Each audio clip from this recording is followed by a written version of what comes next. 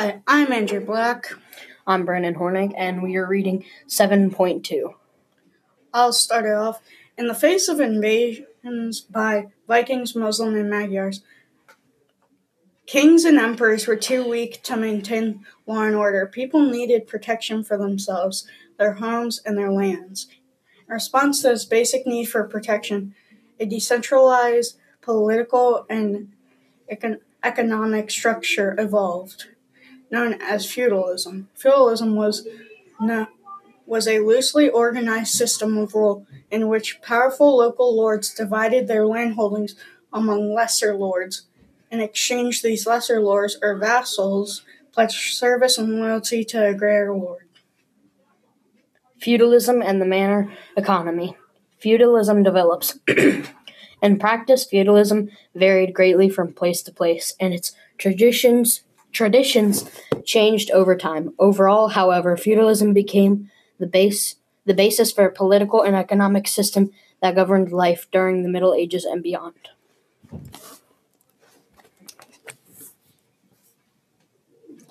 Mutual obligations. Medieval society evolved around a network of mutual obligations between the ruler and the ruled. The relationship between the lords and the vassals was both political and economic. This was based on the exchange of land for loyalty and military service. These vows were conducted publicly in front of witnesses. The relationship between lord and vassal grew out of custom and tradition and involved an exchange of pledges known as the feudal contract. Under this system, a powerful lord granted his vassal a fief, or real estate. Fiefs ranged from a few acres to hundreds of square miles. In addition to the land itself, the fief also included peasants to work the land, as well as any towns and buildings on it. As part of the agreement, the lord promised to protect his vassal. In return, the vassal pledged his loyalty to the lord. He also agreed to provide the lord with 40 days of military service each year, certain money payments, and advice. A complex system. Everyone had a place in the medieval feudal society. At the top of the power structure stood the most powerful lords, who might have had titles such as duke or count. They held the largest fiefs.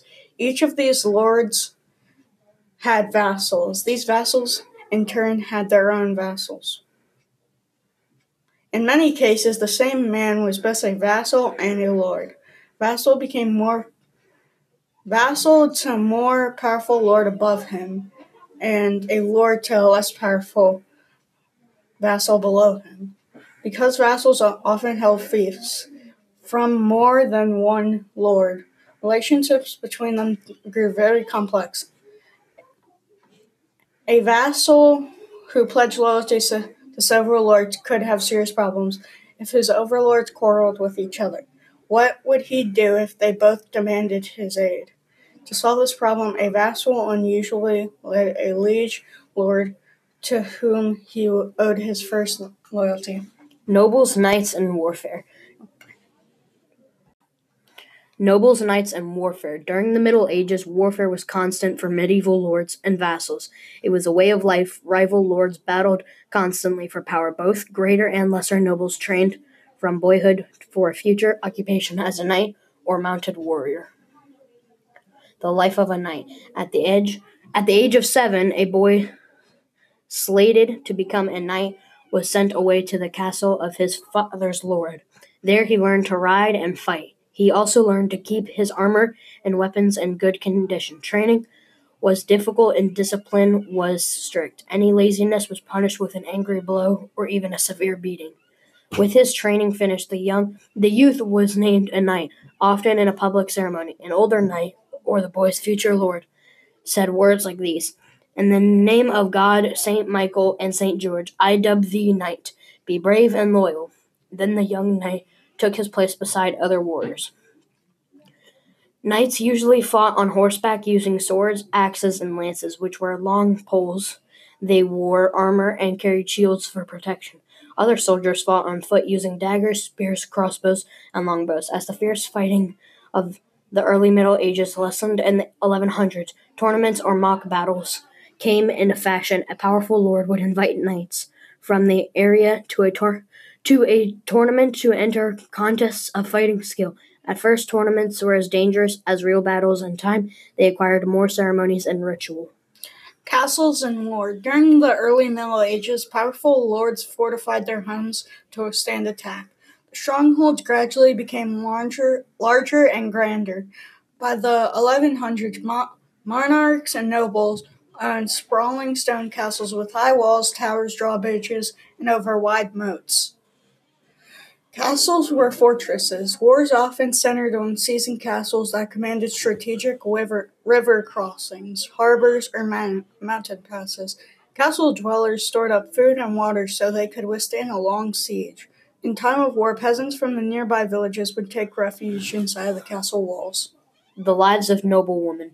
Noblewomen played active roles in this warrior society. While her husband or father was off fighting, the lady of the manor took over his duties. She supervised vassals, managed the household, and performed necessary agriculture and medical tasks. Sometimes she might even have to go to war to defend her estate. Some medieval noblewomen, like Eleanor of Aquitaine, took an active hand in politics. Eleanor inherited vast lands in southwest France. Through 2 marriages, she became Queen of France and later Queen of England. For more than 50 years, Eleanor was a leading force in European affairs. A woman's right to inheritance was severely restricted under the feudal system. Although women did sometimes inherit fiefs, land usually passed to the eldest son in a family. A woman frequently received land as part of her dowry, and fierce marriage negotiations swirled around an unmarried or widowed heiress. If her husband had died before her, a woman gained her rights to her land. Like their brothers, the daughters of nobles were sent to fight to friends or relatives for training. Before her parents arranged her marriage, a young woman was expected to know how to spin and weave and how to supervise servants. A few learned to read and write. In her role as wife, a noblewoman was expected to bear many children and be dutiful to her husband. The Code of Chivalry. The Code of Chivalry. In the later Middle Ages, knights adopted a code of conduct called chivalry. Chivalry required knights to be brave, loyal, and true to their word. In warfare, they had to fight fairly. For example, a knight agreed not to attack another knight before the opponent had a chance to put on his armor. Warriors often had to treat a captured knight well or even release him if he promised to pay his ransom. Chivalry had limits, though. Its elaborate rules applied to nobles, not only to commoners, but chivalry also dictated that knights protect the weak, and that included both peasants and noblewomen. Few knights could live up to the ideals of chivalry, but they did provide a standard against which the knight's behavior could be measured. Chivalry raised women to a new status. In theory, they could not always in practice. Chivalry placed women on a pedestal. Troubadours, or wandering musician poets, composed their love songs praising the beauty and wit of women throughout the ages. The epic stories and poems they told of brave knights and their devotion to a beloved woman, which later ideas of chivalry would shape into our modern ideas of romantic love. Manoralism. The heart of the medieval economy was the manor or lord's estate. Most manors included one or more villages and the surrounding lands. Peasants who made up the majority of the population in medieval society lived and worked on the manor. An economic system. Under the manor system, also called the manorial system, the lord of the manor exercised legal and economic power over the peasants who lived on the estate. The lord administered justice and provided land and protection in return. Peasants owed their lord labor and goods. Historians have described several factors that contributed to the development of the economic system of manorialism. These were largely the same as those that led to the development of feudalism. Kings and emperors in Western Europe had become too weak to provide security. Trade declined sharply. Local communities had to become self-sufficient economic systems capable of meeting their own needs. These communities were manors. Most peasants on a manor were serfs bound to the land. Serfs were not slaves who could be bought and sold. Still, they were not free. They could not leave the manor without the lord's permission. If the manor was granted to a new lord, the serfs were along with it. The mutual obligations of lords and peasants. Peasants and their lords were tied together by mutual rights and obligations. Peasants had to work several days a week farming the lord's land. They also repaired his roads, bridges, and fences. Peasants had to ask the lord's permission to marry. Peasants paid the lord a fee when they inherited their father's acres or when they used a local mill to grind grain.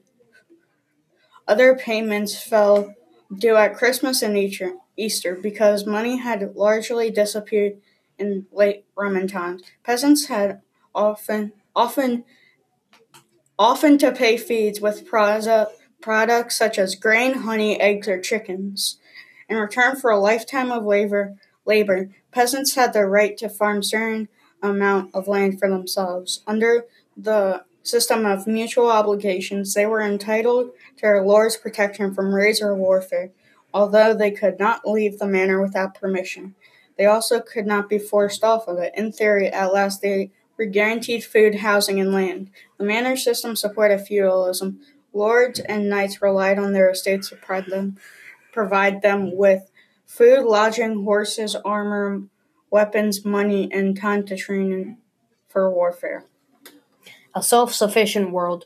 During the early Middle Ages, the manor was gently self-sufficient. That is, the peasants who lived there produced almost everything they needed, from food and clothing to simple furniture and tools.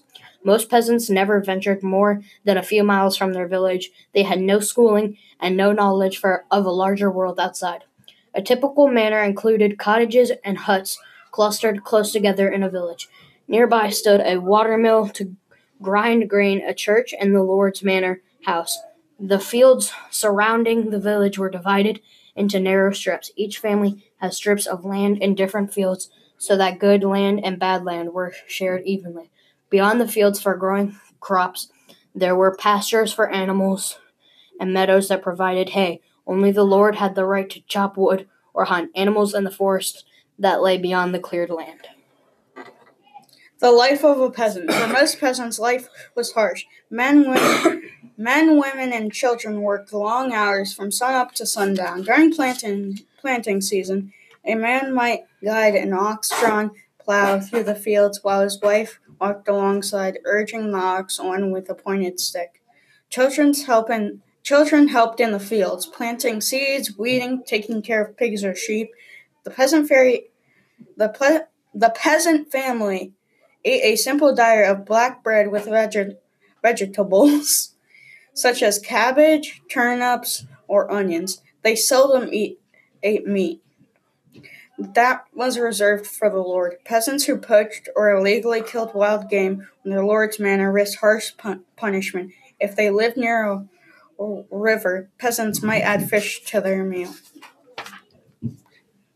That at night, the family and their livestock, cows, chickens, pigs, or sheep, slept together in their hut.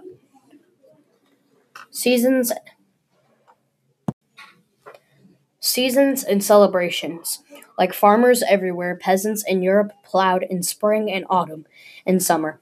They harvested and hayed. At other times, they weeded and repaired. Hunger was common, especially in the late winter when the harvest was exhausted. Disease took a heavy toll, and few peasants lived beyond the age of 35. Still, peasants found occasions to celebrate, such as marriages and births. Welcome breaks came on holidays such as Christmas and Easter. At these times, people might butcher an animal for a feast. There would also be dancing and rough sports from wrestling to ball games. Thank for listening to 7.1, reading by Andrew Black and Brandon Hornig. 7.2. Sorry. All right.